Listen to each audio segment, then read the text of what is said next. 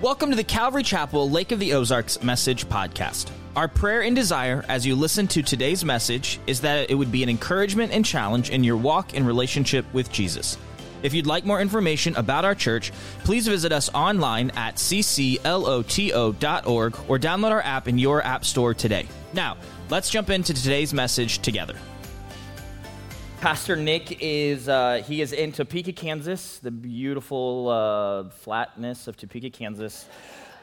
If you're from Topeka, I'm so sorry. He is officiating a wedding, or he did yesterday, of a former student of his and youth group. And so that's where the Pierce family is. And so I get the honor and privilege of teaching from God's Word this morning. And so I had some notes that I was going to, when the boss is away, the mice will play, so to speak, that I was going to say about Nick, and I thought, no, this is God's house.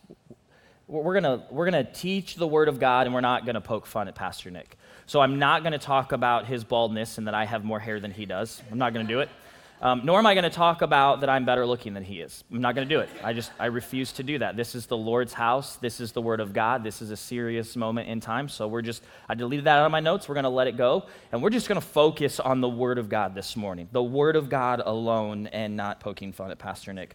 I am never going to preach again after this. He texted me first service and goes, "How do you think it went?" And I said, "You obviously haven't listened to it because you probably wouldn't have let me up on stage second service if you had." So no, I really am. I'm honored and privileged to be able to stand here as we continue in our study in Revelation. So if you have your Bibles, go ahead and open those to Revelation chapter 5, or your digital devices, your phones, your iPads. Just make sure you're not playing games or going to Facebook, because the Lord knows. He knows. And I can kind of see up here. So, but go ahead and open to Revelation chapter 5. It's where we're going to spend our time together here this morning. We're doing all of chapter 5, so we have a decent amount of work to do to get through all of Scripture, and so we're going to read it together, the whole thing, so that we have context, so we understand as we begin to break it down as we walk verse by verse through it. But I want to read all of chapter 5 together, and then we'll discuss what the Lord will have for us here this morning. Romans chapter 5, starting obviously in verse 1. Then I saw in the right hand of him who was seated on the throne a scroll written within and on the back, sealed with 7 seals. And I saw a mighty angel proclaiming with a loud voice, "Who is worthy to open the scroll and break its seals?" And no one in heaven or on the earth or under the earth was able to open the scroll or to look into it. And I began to weep loudly, because no one was found worthy to open the scroll or to look into it. And one of the elders said to me, "Weep no more. Behold, the Lion of the tribe of Judah, the Root of David, has conquered, so that he can open the scroll and its 7 seals." And between the throne and the 4 living creatures and among the elders, I saw a lamb standing as though it had been slain, with 7 horns and with 7 eyes, which are the 7 spirits of God sent out into all the earth. And he went and took the scroll from the right hand of him who was seated on the throne. And when he had taken the scroll, the 4 living creatures and the 24 elders fell down before the Lamb, each holding a harp and golden bowls full of incense, which are the prayers of the saints. And they sang a new song, saying, "Worthy are you to take the scroll and to open its seals. For you were slain, and by your blood you ransomed people for God, from every tribe and language and people and nation. And you have made them a kingdom and priests to our God, and they shall reign on the earth." Then I looked, and I heard around the throne and the living creatures and the elders the voice of many angels, numbering myriads of myriads and thousands of thousands, saying with a loud voice, "Worthy is the Lamb who was slain, to receive power and wealth and wisdom and might and honor and glory and blessing." And I heard every creature in heaven and on the earth and under the earth and in the sea and all that is in them, saying, "To him who sits on the throne and to the Lamb be blessing and honor and glory and might forever and ever." And the 4 living creatures said, "Amen." And the elders fell down and worshiped. So Pastor Nick led us through Revelation chapter 4 last week, where we were introduced to the throne room. And the focus of chapter 4 was the throne and him who sits on the throne. And then we were introduced to the elders as the representation of the church already taken away. And so we pick up here in verse 5, and there's this shift away from the throne, so to speak, onto what is in the hand of him who sits on the throne. And it's a scroll. We see obviously right there, straight out of the gate in verse 1, then I saw in the right hand of him who is seated on the throne a scroll. And there's some distinct characteristics about this scroll. Because we see as the verse continues that this scroll was written the scroll was written within and on the back, and it was sealed with 7 seals. So this scroll has a lot of information on it.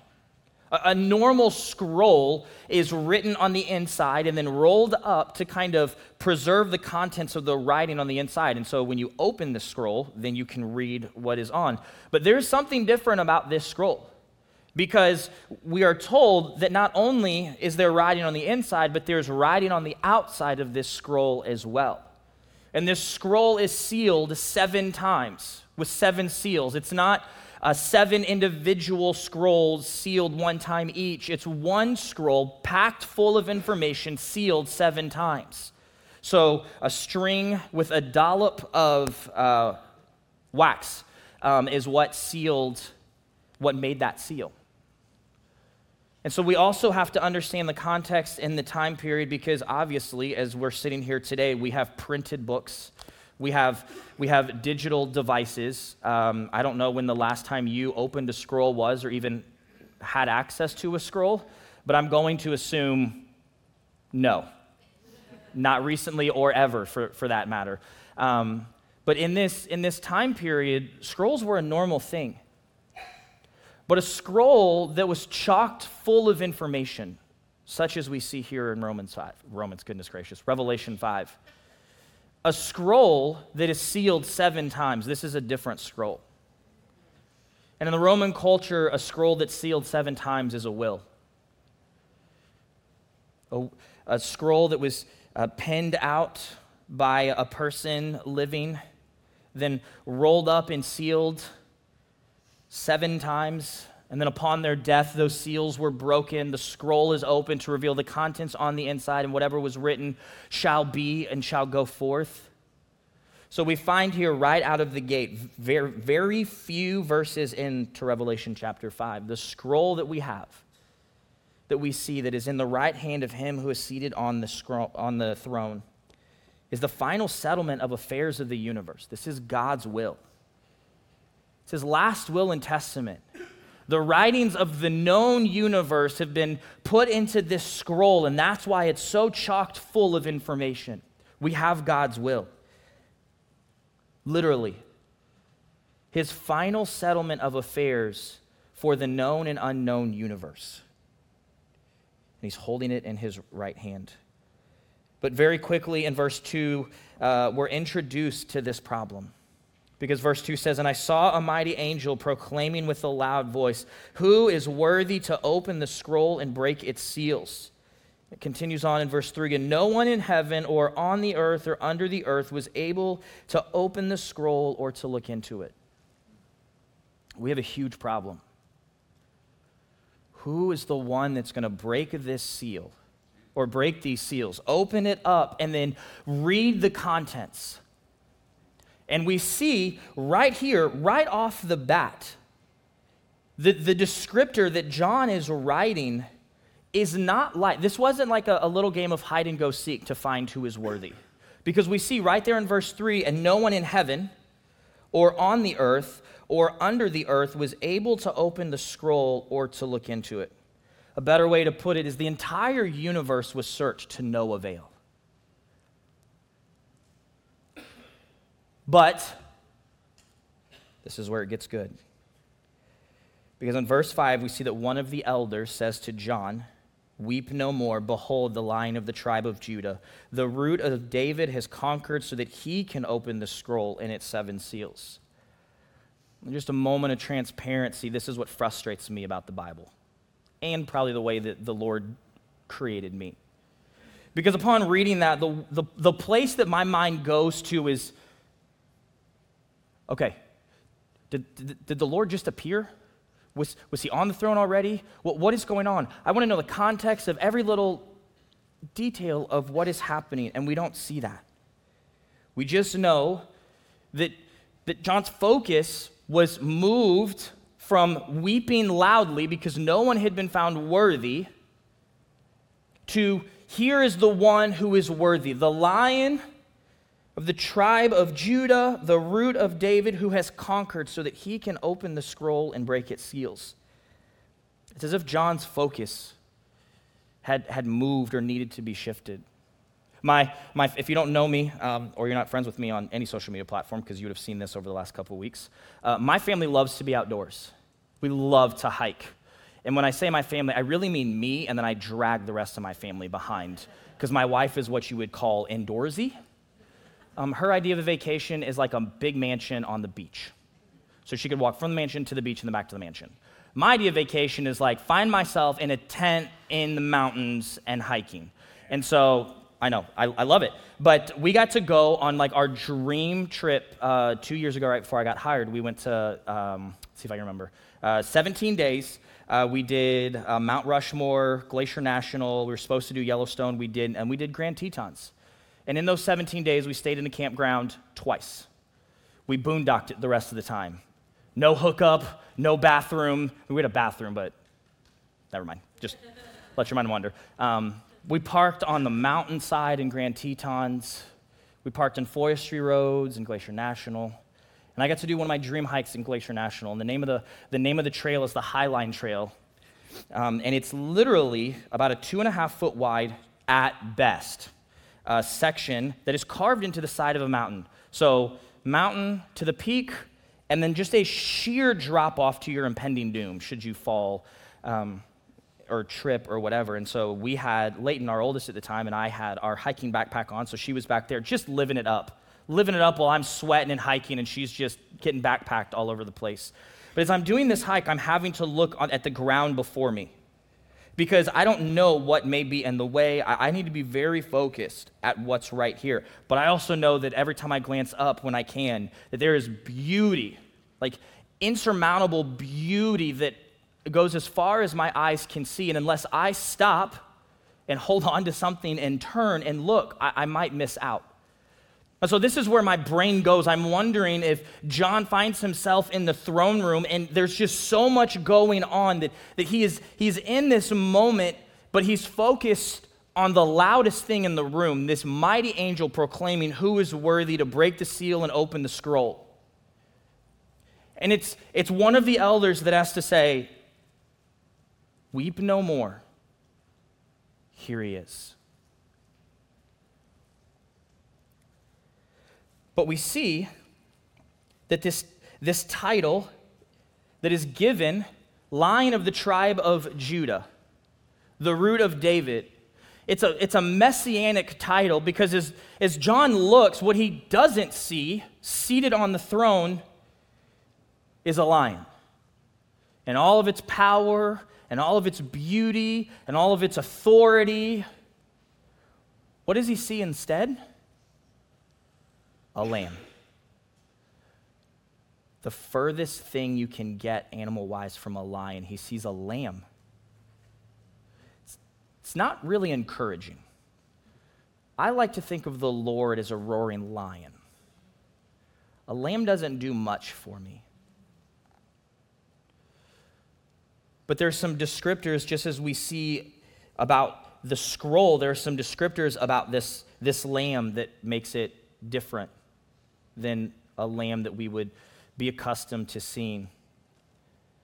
The first thing that we see in verse 6, and between the throne and the 4 living creatures and among the elders I saw a lamb standing, and here's the first one, as though it had been slain, with 7 horns and 7 eyes, which are the 7 spirits of God sent out to all of the earth.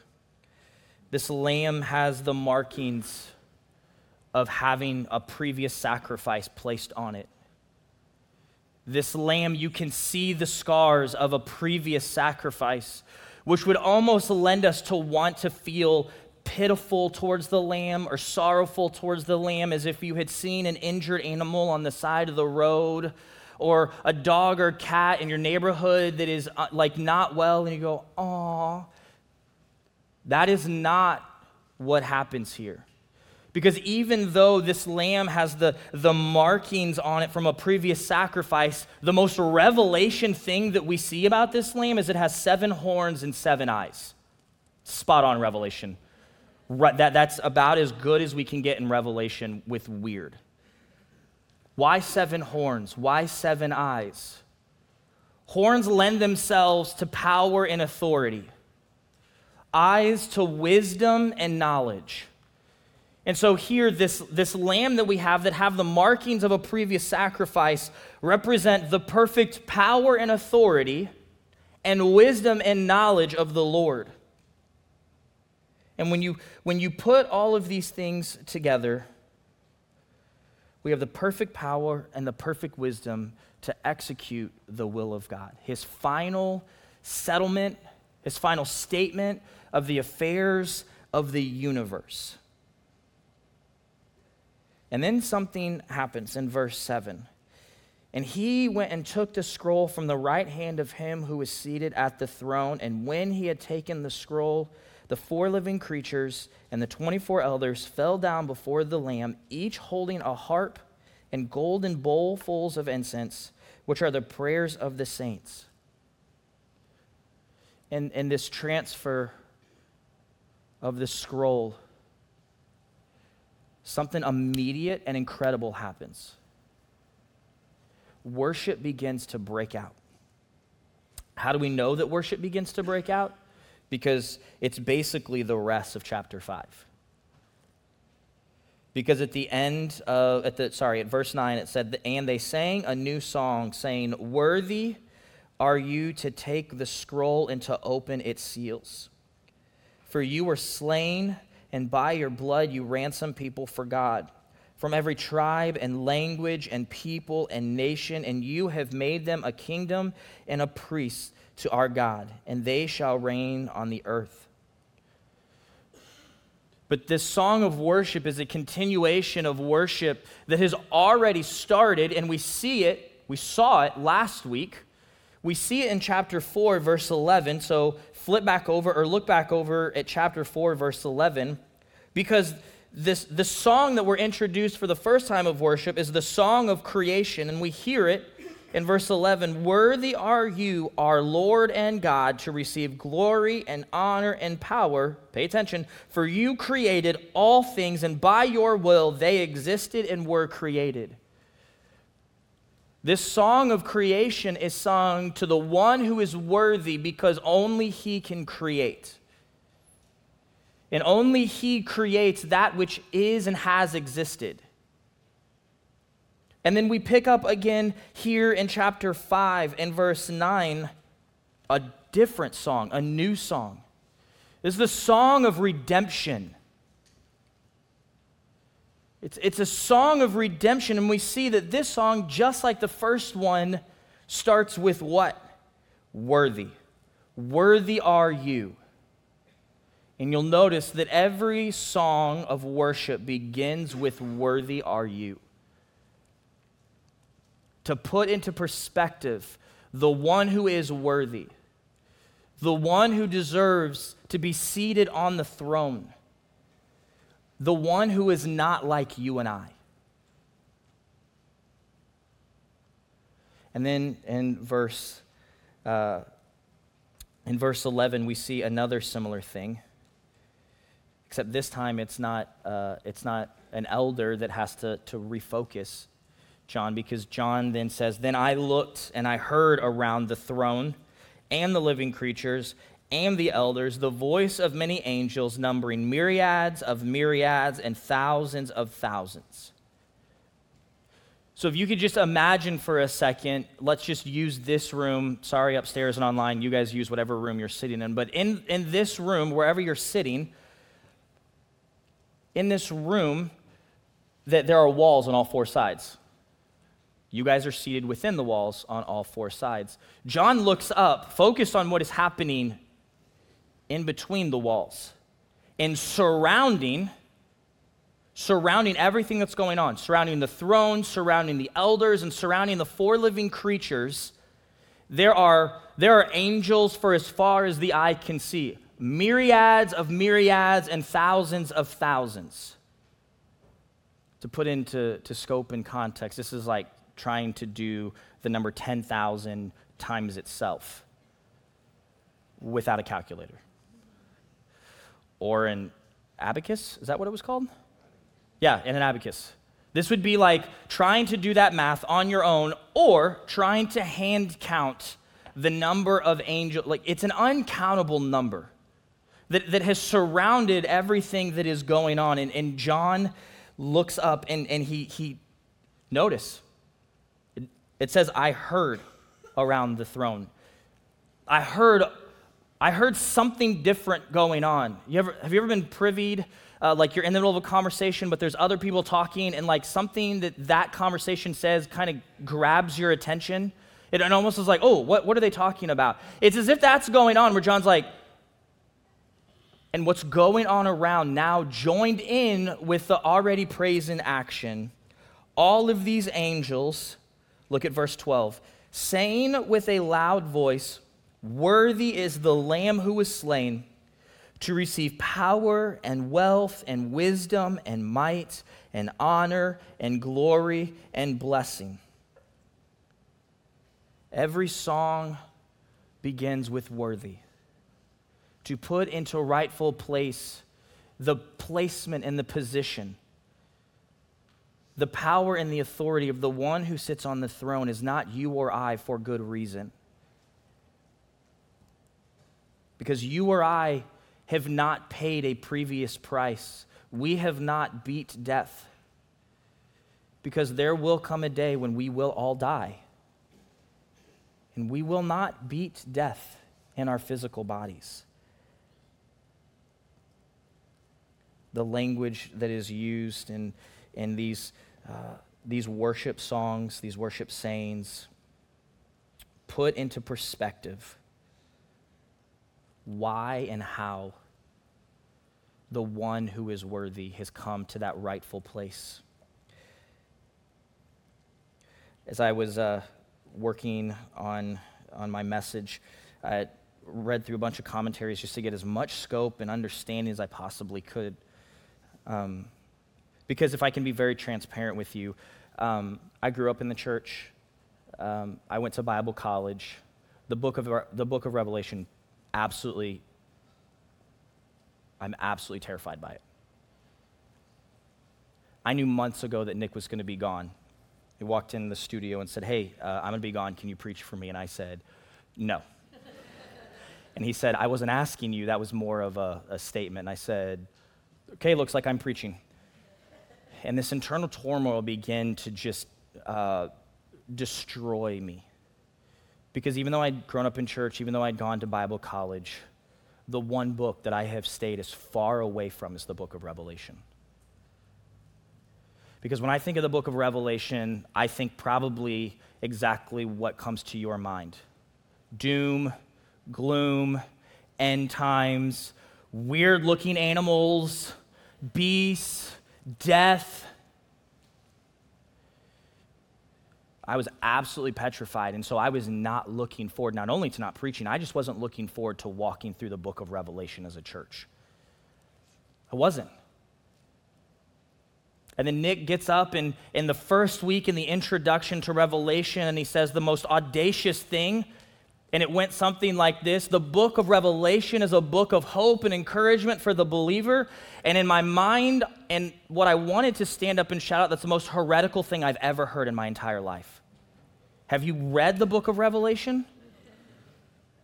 We have a lamb with 7 eyes and 7 horns. Like, that alone is the...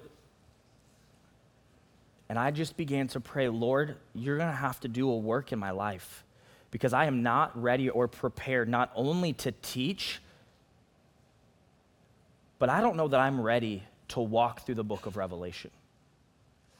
Because I think there were a lot of well-intentioned people throughout my Christian life in settings like this, on stages like this, in Sunday school classrooms, even in Bible college classrooms, that spent more time telling me their view and opinion of Revelation rather than actually teaching on the book of Revelation. And as Pastor Nick so beautifully puts it, we want the Word of God and the character of God to be the interpretation and the lens by which we read Scripture. We don't read our agendas into it. We don't read our lifestyles into it. No, it is what reads us. And that should be slightly terrifying. That this living, breathing book that we have is reading me as I choose to dig and dive into it. And so as I put my big boy pants on and started to dive into Revelation, I begin to see that Revelation is a book of hope and encouragement for those that call themselves believers, for those of us that are apprentices of Jesus. This is a book of hope and encouragement, not of condemnation. This is a book the world should be terrified of. This is not a book that you and I should be terrified of. And in my preparation, I came across a commentary as I was trying to find people that I know would probably affirm a belief or position I would take, but also to go to those I know for a fact that wouldn't take that same position. I came across one of my favorite commentaries, Matthew Henry. And I came across his commentary, and he said this, and it's the most beautiful picture of what is going on up to this point in Revelation. He says, "He went and took the scroll from the right hand of him who was seated at the throne, not by violence nor by fraud, but he prevailed to do it. He prevailed by his merit and his worthiness, and he did it by the authority and by the Father's appointment. God willingly and justly put the scroll of his eternal counsels into the hand of Christ, and Christ as readily and gladly took it into his hand, for he delights to reveal and do the will of his Father." Which is the same position that you and I as believers should take. To delight, to reveal and do the will of the Father. Even if it cost us something. Even if it cost us everything. How in the world is Revelation a book of hope and encouragement? How in the world is worship going on in the throne room? Because the one who is worthy has taken the will of God and he's ready to enact it. And he hasn't taken it by force. He hasn't taken it by manipulation.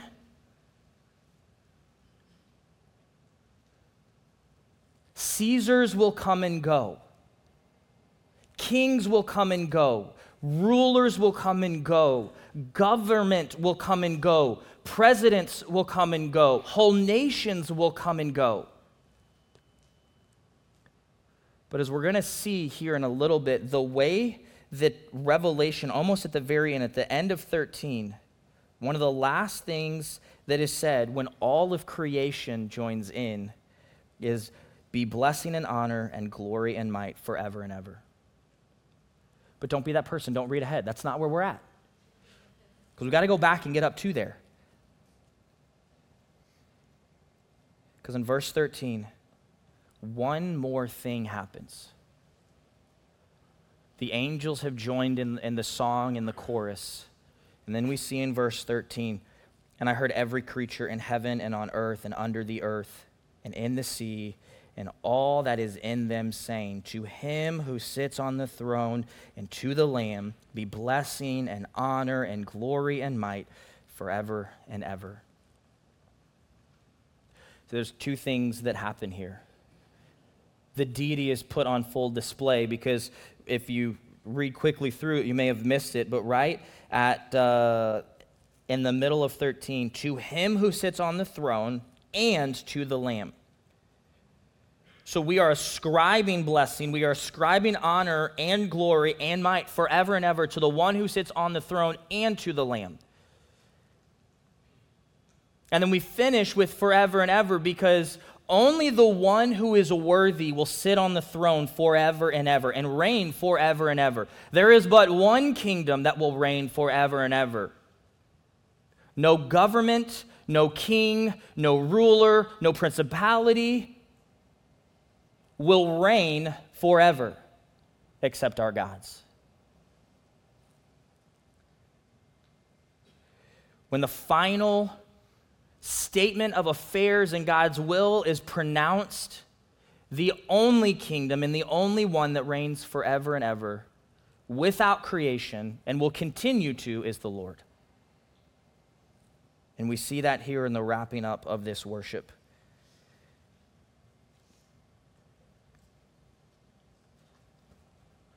And this is where I get the hope of Revelation. Is that no matter what it cost me, here, July 30th, Sunday morning, I'm going to worship. And I can only imagine the sound of worship that is happening right now in the throne room.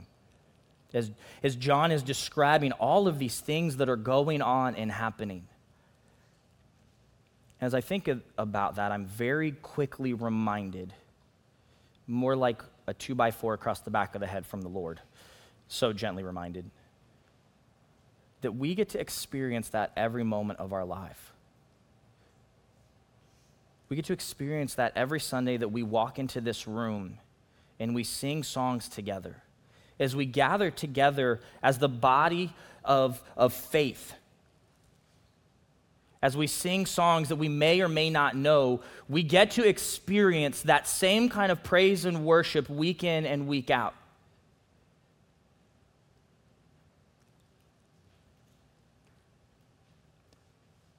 But how many of us show up and the thing that we run to is the furthest thing from worship?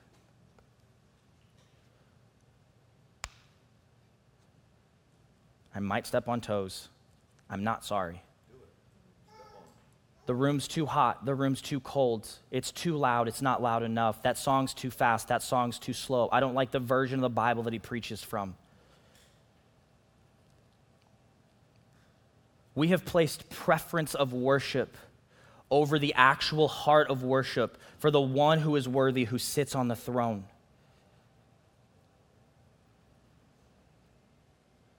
Because the immediate reaction of worship when the scroll is handed off, when the affairs of the universe is about to be broken open and read, is what? Worship. When our life is falling apart, our preference doesn't matter. What matters is that we worship. What matters is that we have a heart of reverence to the one who is worthy. And I say that because I've been that person. Well, I don't like that song. I don't like the tempo or that beat. I would prefer if worship looked and sounded like this.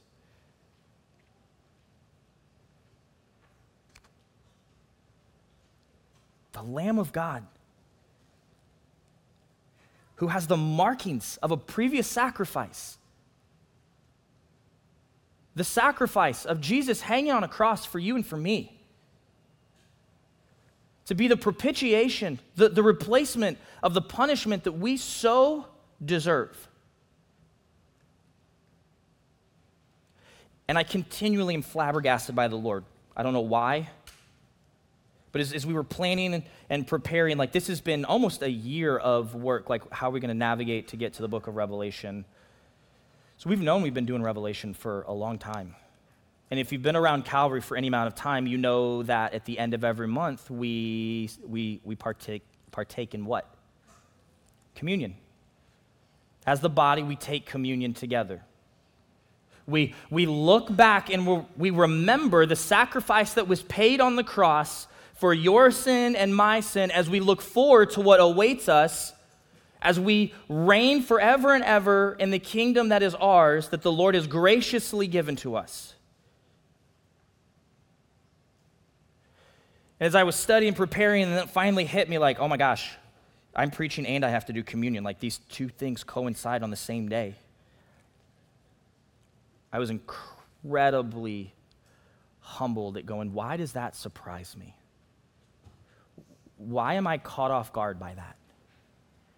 As if the Lord didn't already know and didn't already have placed in time that this morning, as we talk about the Lamb who was slain, as we talk about the Lamb who has 7 horns and 7 eyes, which represent the perfect power and wisdom of God, has those markings, that we come this morning to the table of communion to look back and remember what was done for you and for me as we look forward to what awaits us for all eternity.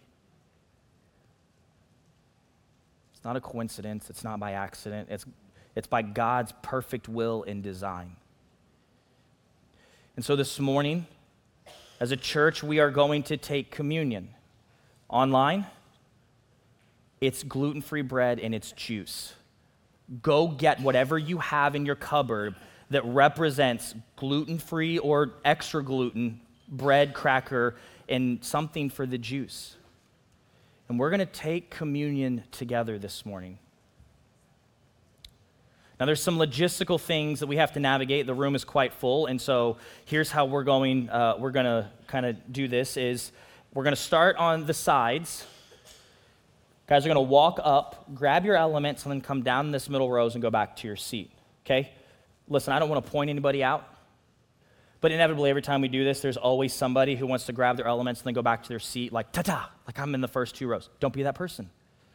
It ruins it for everybody else. Don't swim upstream. The Lord doesn't like it. He told me, just follow the stream, go back to your seat. It actually does. It does make a huge difference.